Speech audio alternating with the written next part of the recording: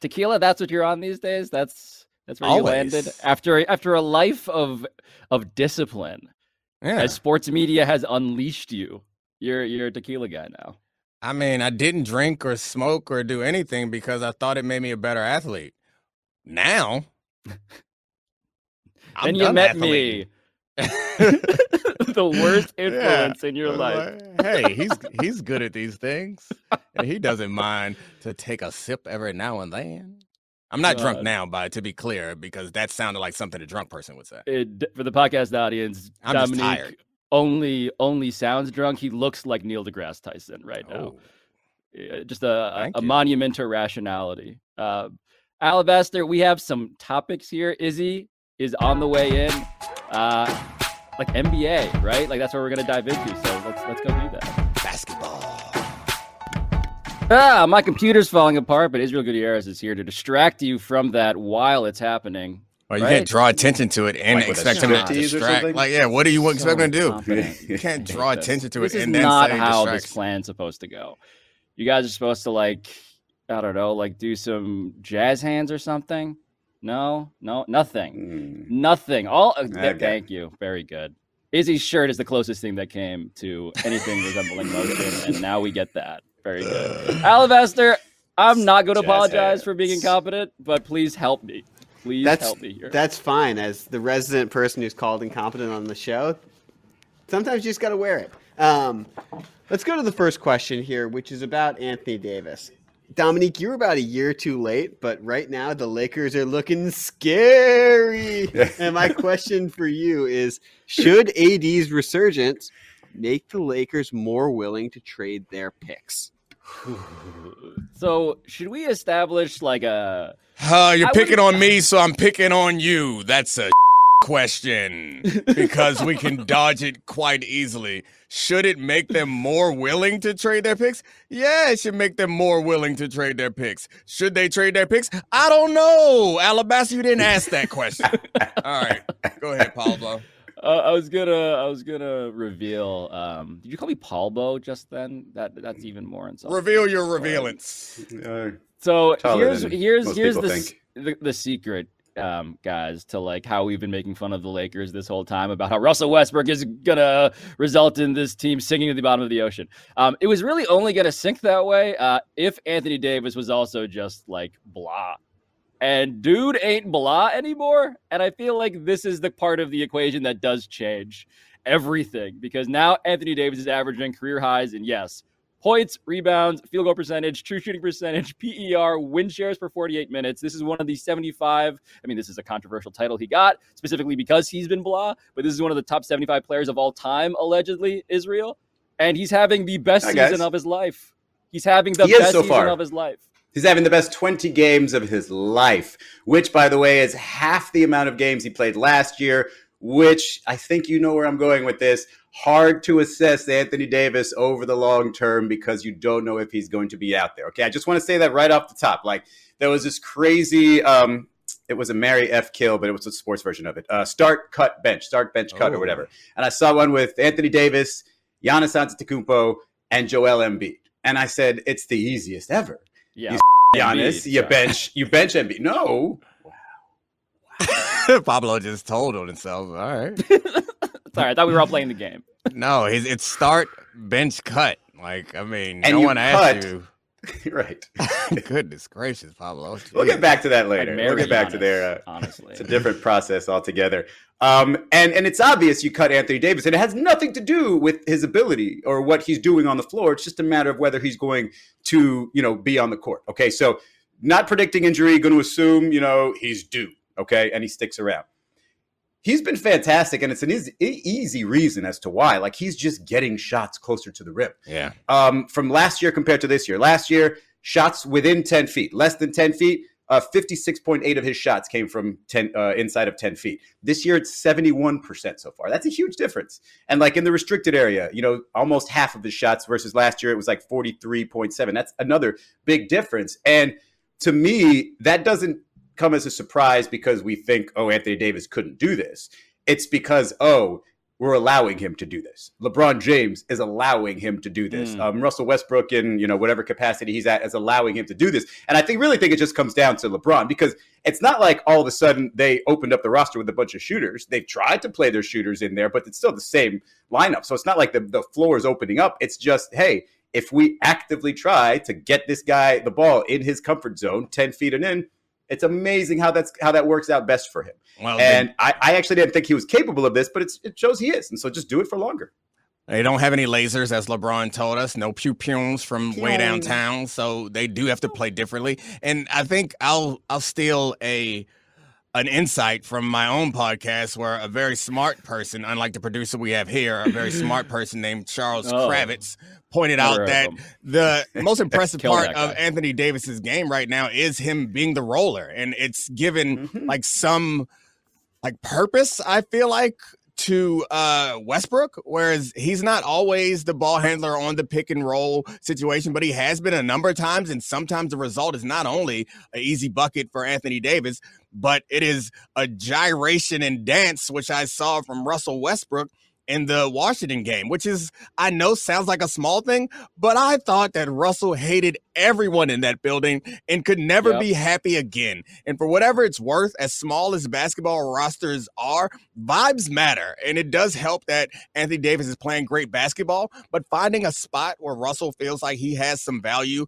and has some buy-in and is at a point where he can shimmy his hips on the court in a sensual manner, feels like a big step to me. That's my stat. I think I've seen 2 Russell Westbrook hip shimmies in the past 10 games, which is 2 more than he's had since he moved back to LA.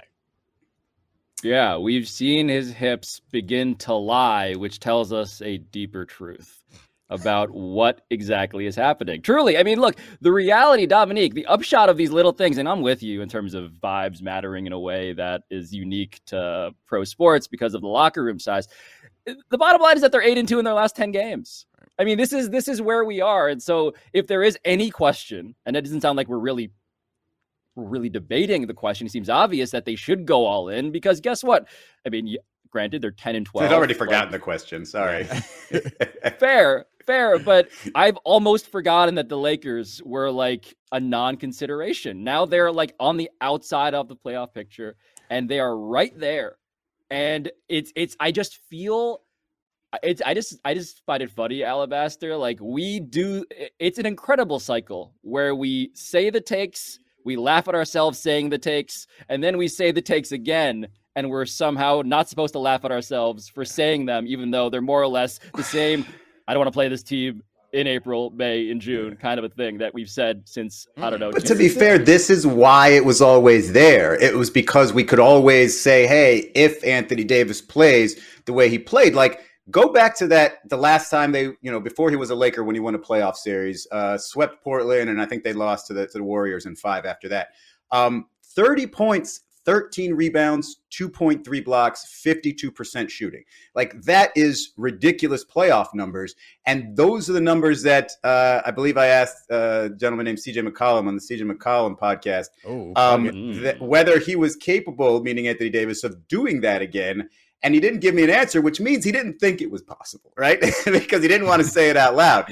And so I don't think anybody thought that this was actually possible. Laker fans were out on this. This changes everything. It really, the idea, Dominique is raising his finger, and apparently it's because you made fun of me saying they were scary. They're terrifying. Yeah, it's because I thought it was possible. So take that. Can he stay healthy? I don't know. Yes, I did think that Anthony Davis could be aggressive and get 10 offensive rebounds in one game and average over 3 blocks in a game. Yes, I did think that he had the athleticism to do that, and the physical, the unique skill set that is in the league. I don't know too many people that are close to Giannis in physical ability and size, and he's one of them. And speaking of Giannis, I would be willing to dismiss this run if it did not include the Milwaukee Bucks, where Anthony Davis, who's been he's talking about, I think at the beginning of the season, he said, everybody knows AD don't want to be a 5. Well, AD is the damn 5, and it's working. He's playing the center position more than anything else, and that's it's where you get the advantage of his unique athleticism, because he ends up going up against Brook Lopez. And if you think Brook Lopez isn't going to stop him, you put him against Giannis. He puts buckets on him too, and Portis. It doesn't matter. He is a problem. We've always known it. He just can't stay healthy, or is not in a system that will feature him in that way. But it's also, Izzy, it's also deeper than that, though. I think one of the questions about, yes, it has been, because the fact that Anthony Davis is leading the league in rebounds, okay? It's point your telescope at that part of the Basketball Reference page, okay? He has never rebounded the ball this well. And I just know that rebounding is both skill and talent and the ability to read bounces and to box out, and there's dexterity there. It's also clearly effort. And when you talk about him leaning into being the 5, I mean, that itself is proof that something has switched in him, a positional switch, a mentality switch that is paying off in ways that I think he had to see to really actually buy into fully. Well, I think the idea was, hey, look how much closer your shots are going to be, because there's not some big guy standing between you and the basket that happens to be your teammate. And, look around the league. Yeah, there's some teams that are going to give you issues with size. They're going to, throw you around a little bit if you allow them. But for the most part, most of the league, not really that big. And so I look at them and I think of like this is odd. I think of the 2017 Cavs, the 2018 Cavs. Remember when they had like Derrick Rose, Dwayne Wade was on that team famously. And the Expendables Cavs, yeah. Right. They started off like, I want to say 3-6 or something terrible like that. And it was LeBron just having the game of his life on a road game against the Wizards. And then it was, they sort of righted the ship from there, eventually, traded away whatever pieces they needed to. And this year, and I think this Lakers run by him, you always expected that to come from LeBron. And I think it started last year where everybody sort of looked and said, no, it's got to come from AD. And that's exactly what he's doing. That 2-10 start, whatever it was. And it's him saying, all right, if we're going to get out of it, it's going to be because of me. LeBron's going to have his moments. Russ might even have, a couple triple doubles in there, but it's on me. And I think that part is even more surprising. Not just that he was capable of this, but the fact that he took it on himself and said, all right, let's go. Because he could have just sat on that one championship for the rest of time and said, hey, I got mine. I just don't understand, I guess, how this can be that surprising, because I remember when the trade was made, as we all said, oh, this is the guy that LeBron is going to use to ride him out the rest of the career. And then LeBron's going to show up in the playoffs and take over the playoffs. But regular season, like, that's why you get Anthony Davis, so you can start to hand the baton over to someone else. It took longer than we expected, but it can't be shocking to any of us. We all thought that was the plan.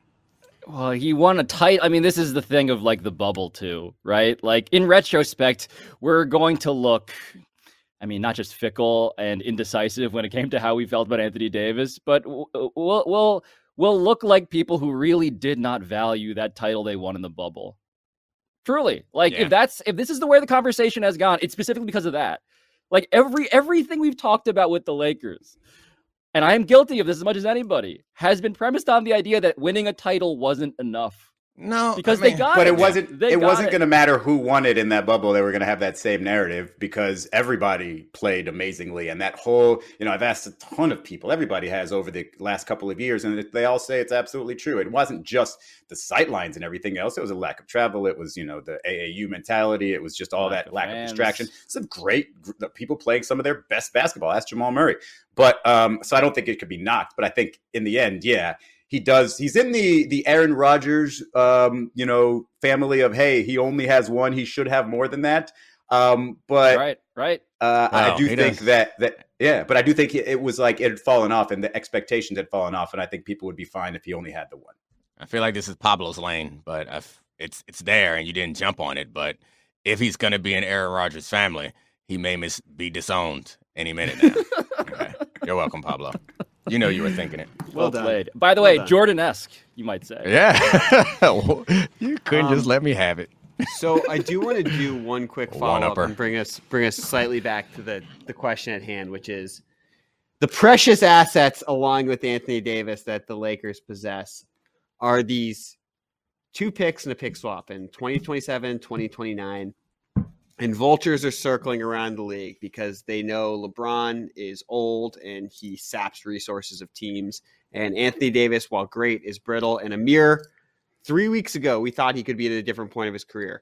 So my question is, if they could hypothetically make a trade where they're not going to get a superstar get out of jail free trade. That's not going to happen. But if they could get players the caliber of Kuzma and KCP and Caruso for these picks, guys like that, chasers, defenders, 3-point shooters, what's the ceiling of a team like that? Could they get Alex Caruso give me those back? years again. What years are those draft picks again? 2027 and 2029, and a pick swap in 2028 if they also want to trade that. Congratulations. What Anthony Davis is giving the Lakers is not old Anthony Davis. It's like some new designer drug that they've never heard of before, and it's reinvigorating all the championship hopes. Like this is AD that they thought they were really going to have from day one, and so totally. I think 2027, get out of here with that. Like there will be a third LeBron James family member in the NBA by then. Like that I think it's an afterthought. If you give them a little taste of elite basketball, they're going to say yes, sell it all for the right now. So I don't think that really is a question. I think those draft picks, if they get something from it, they're gone. Anthony Davis is the kind of drug that makes you hallucinate Izzy's shirt onto just normal white shirts.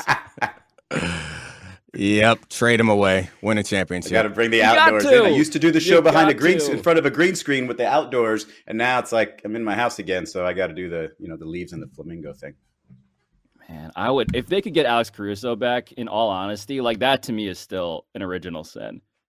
LeBron James shadow GMing Alex Caruso through sheer just non-interest is one of the all-time misses after you played with him for dozens and dozens and dozens of games, and now he's one of the best defenders in the league and exactly what you need. But I mean, I think you're aiming low because the Bulls are not very good right now.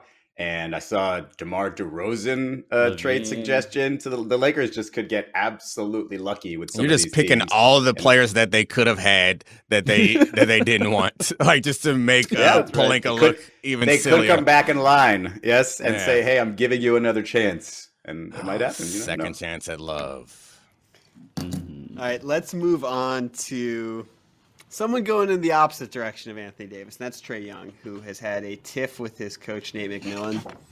My question to you all, are the Hawks empowering Trae Young too much? So the story here, Izzy, let me know if you know anything deeper than this, Dominique, the same. But the story here is that Trae Young has been injured. He has a shoulder injury.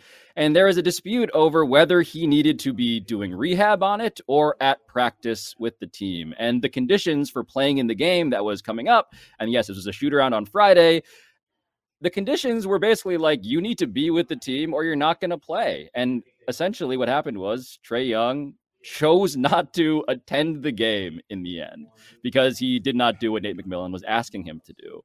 And there also might have been a miscommunication as to what Nate meant to Trae in terms of not showing up versus not playing, that type of thing. Dominique, I'm just curious to you in terms of the question being, are they letting him get away with too much or empowering him too much? The idea that you are in charge of your own treatment times on a game day, is that a huge deal?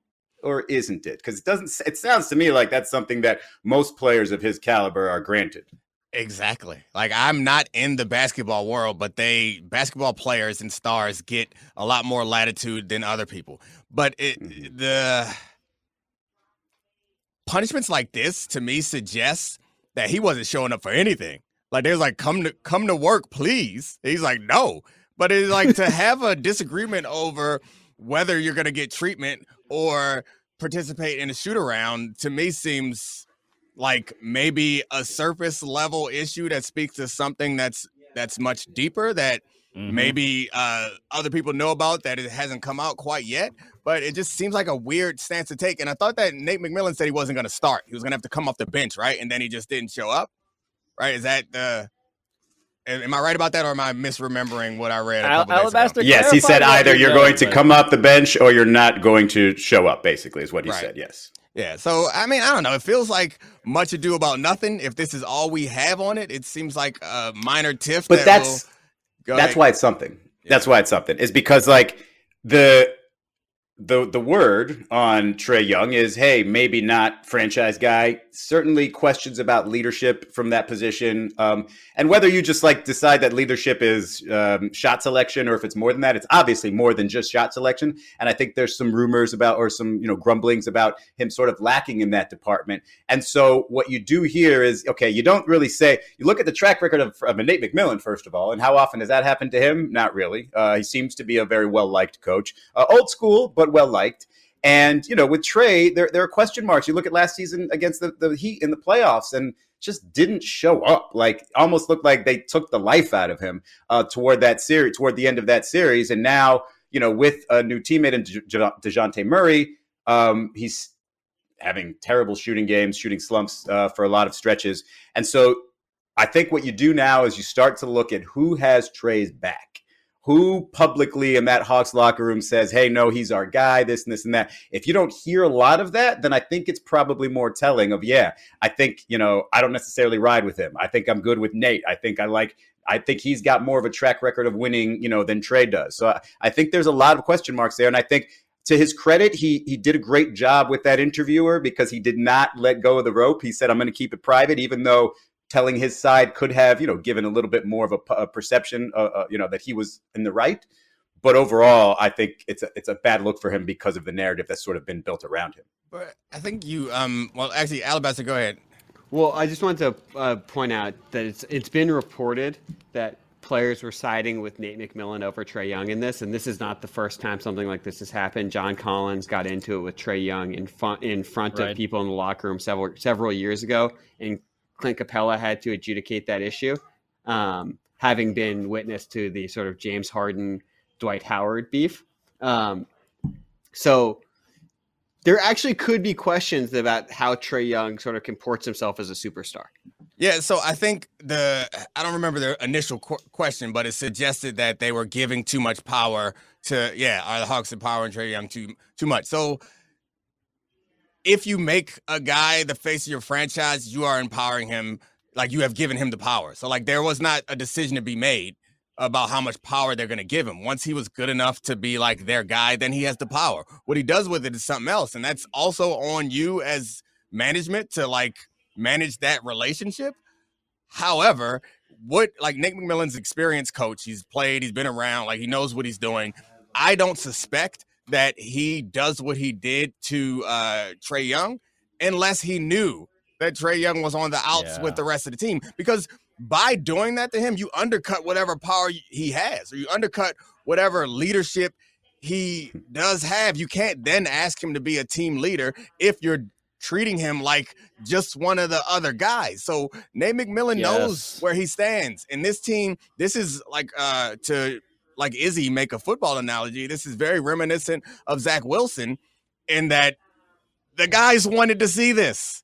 Like Nate McMillan must know that the guys wanted to see this, and this is something that's rumbling in the locker room. And it's not about the treatment. It's not about the time. It's not about him showing up. It's not about the shoot around. It's about whatever Trae Young is doing, it's rubbing everybody the wrong way.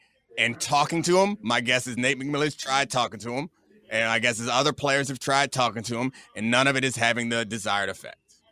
Yeah, to me, the question could have been flipped. It could have been, are the Hawks empowering Trae Young like in completely, are they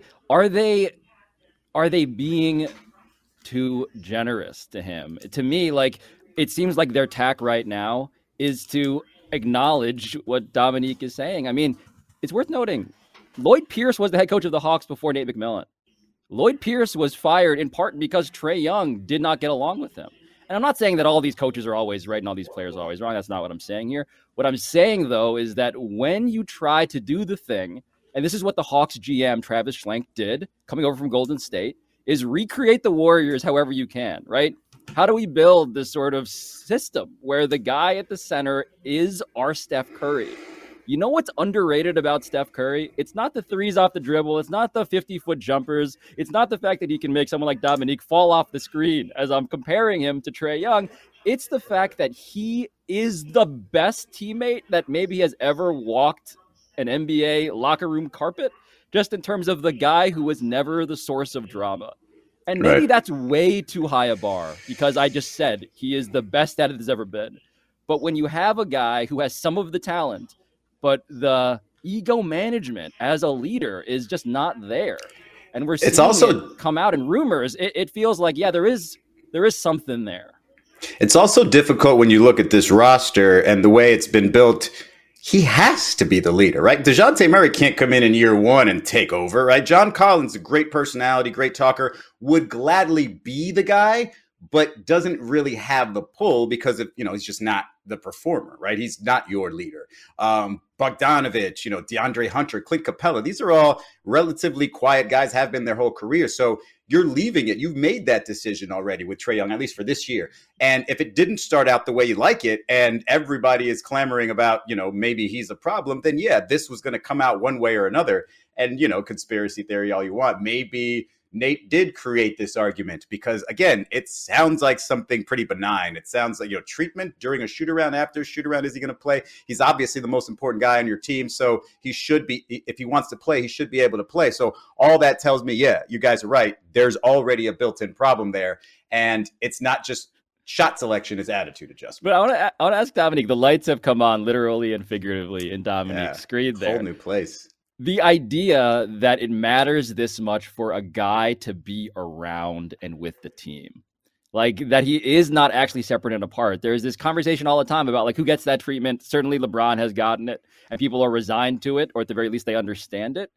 It feels like the threshold to get away with it is just probably a lot higher than the guys who want to be at that threshold may want to admit. It's like I feel like there's a bar, and it kind of reminds me of max contracts. Is some guys are getting ripped off by getting a max contract. They deserve so much more.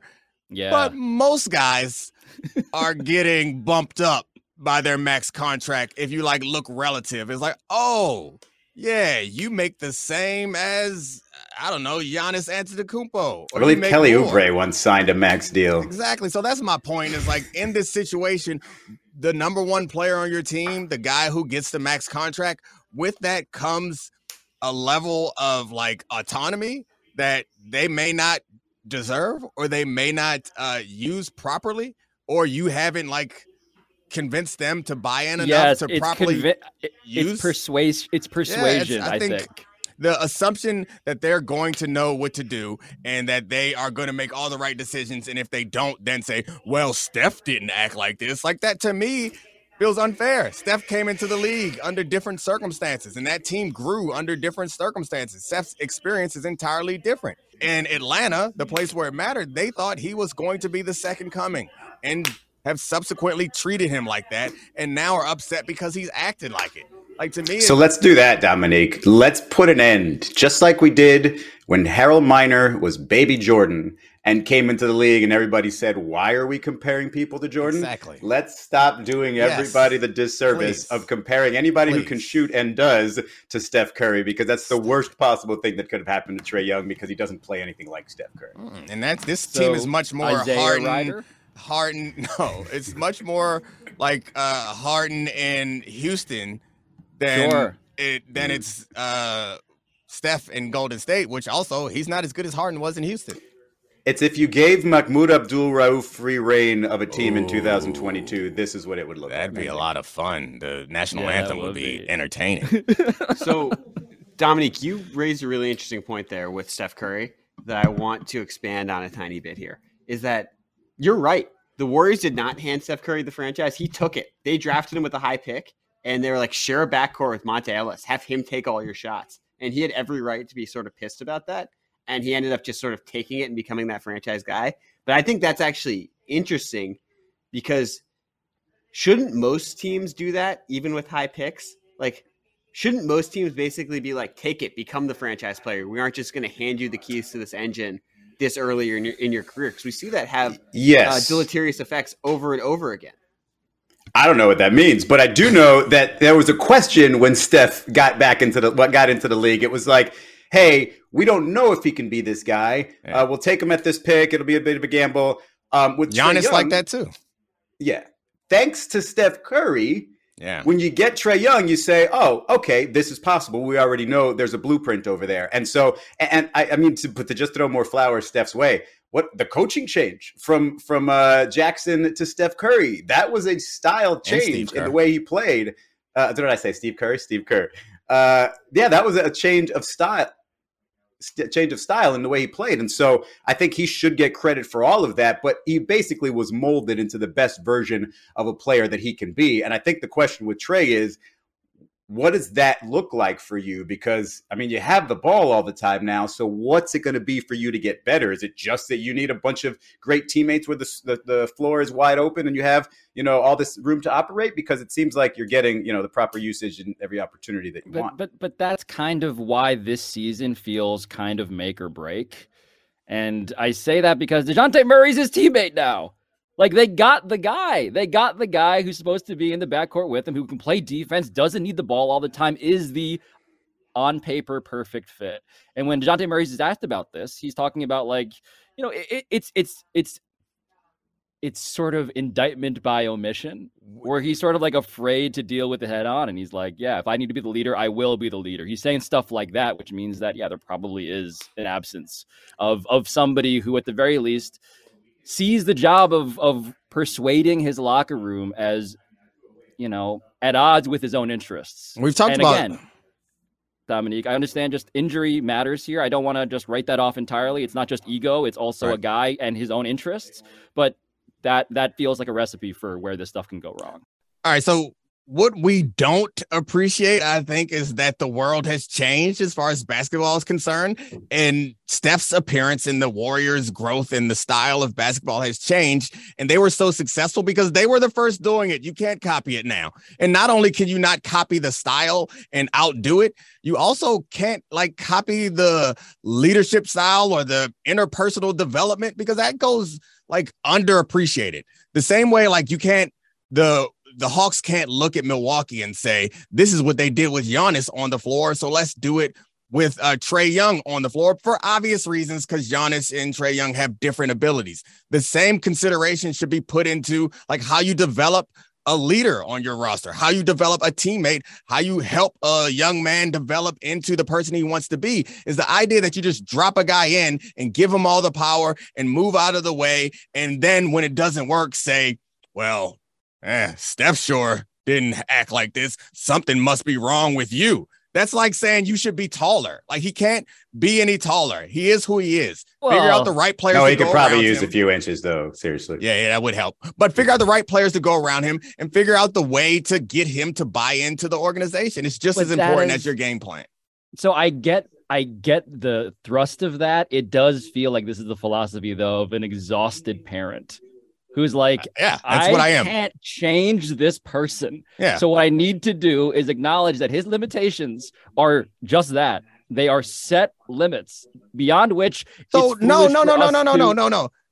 They're not even limitations. They're just different strengths.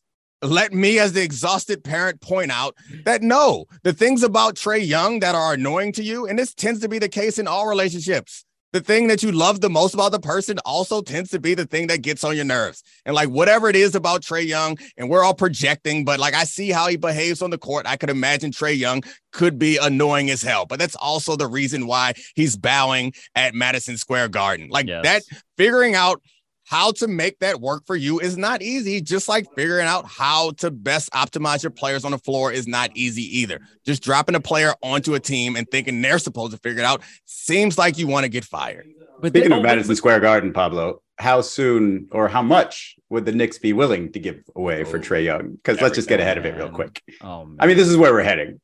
Atlanta is a sports town. You want Julius Randle? Will that do it? Julius Randle. That's not going to do it. There is no RJ Barrett. You want that? That's an automatic. It's got to be included.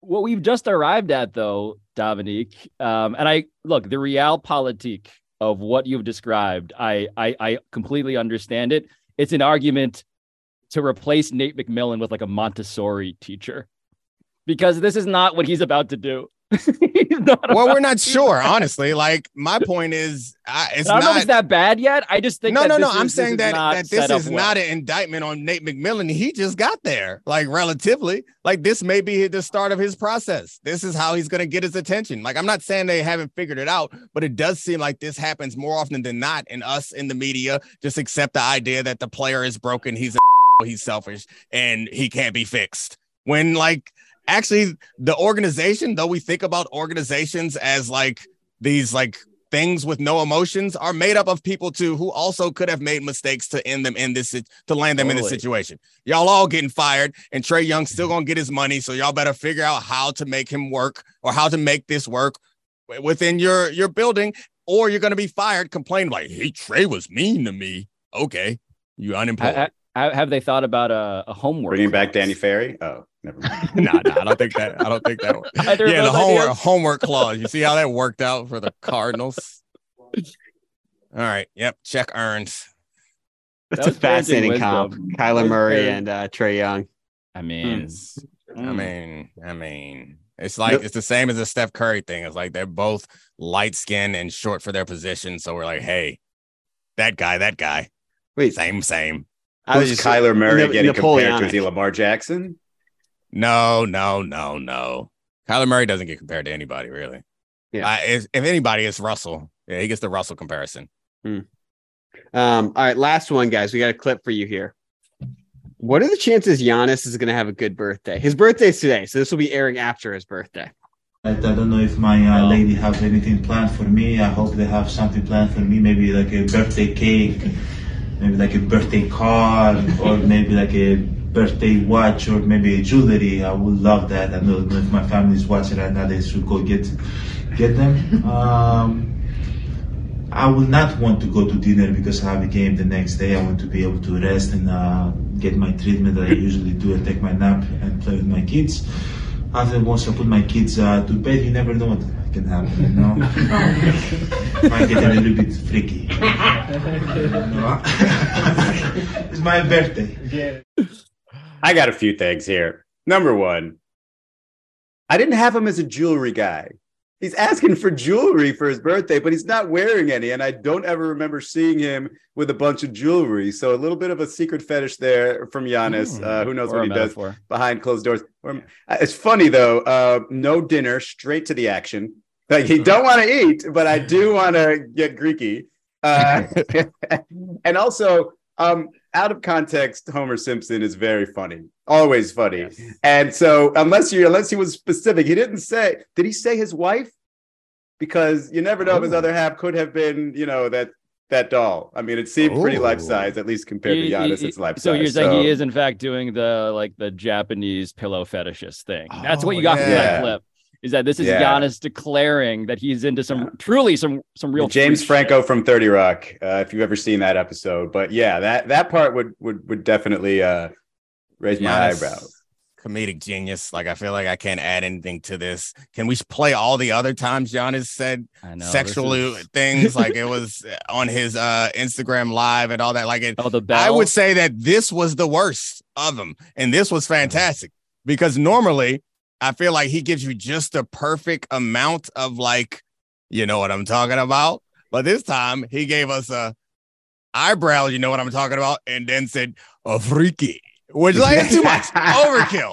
You either give us the eyebrows or you give us the get freaky. I don't want both, because then I feel gross. Like, we crossed the line now. Imagine how his kids feel. This was an accent heat check. In the way that, like, anyone with a British accent feels 10 times smarter to me, this is an accent that makes you, like, maybe 10 times less perverted than you actually are in any given transcript or deposition setting. And this was him actually getting to, like, oh wait, no, this is kind of a little too on the nose and on a bunch of his things. Birthday just entails some practice, right? Because they're practicing no dinner, just treatment, put the kids to bed, get Greeky, happy birthday to me. That's it. Like, and he's over. But we're talking like 7:30, right? Because if he's he's doing away with dinner. What is wrong with any of that? That sounds great. Sounds like someone without children is over here popping. Like, I mean, that's a magnificent night if you got kids, man. This is exhausted parent Nirvana, man. Yeah. That's exactly what you I could want. be in bed by 8. Ooh, whoa. Nothing sexier than Lotus. Oh, my gosh. Right after? Nothing better. Can I ever watch White Lotus? That's a great. By the way, you guys don't know how old Giannis is. 29. He's got, please tell me he's 30-something by now. No. Alabaster, can you back me up on this? I believe he's 27. Is he 27? Because if he is, he's 28. He's 28. Okay, so he is only 1 year into his prime, athletically speaking. Do you think Giannis is ever gonna seem old? That's the other thing. His accent and his general. Well, his jokes definitely. Yeah. His jokes are old. I don't know. You just want to see him like how Bill Russell used to be. You think Giannis is never going to get there? He's just going to be like a gray-haired guy just going, freaky. Exactly right. Oh, man. Also, like, that only on your birthday, I've never gotten that joke. That joke that, like, married men make is like, it's my birthday. Like, don't you do stuff on other days? Right? I don't know. Is it better on the birthday? Yeah, I don't know. Do you get tricks that you don't normally get? I don't. Oh, that's a great interjection. Sometimes we just need a reason. Okay. Whatever. To your point, Pablo, he does not actually ever have to get old. He can just turn into a wax figurine of himself like Cristiano Ronaldo and Tom Brady. That's always an option. Please don't. Man. Dominique, I was just thinking about this the other day, how thankful I am every time I get an opportunity to do a show with you, because I've been reading randomly a lot about how these perfumed candles will kill you. And I know you're big on the candles. And I'm like, man, is he killing himself and his family with those giant 5-wick candles? Is that plant-based? Tell me it's plant-based, Pablo, because if it's not, this is also synthetic pure drug candle. Also, yeah. All right. Well, you're welcome. It may not last for long, not here for a long time, but a scentful one. A fragrant time. Yes. Goodbye, maybe for the last time.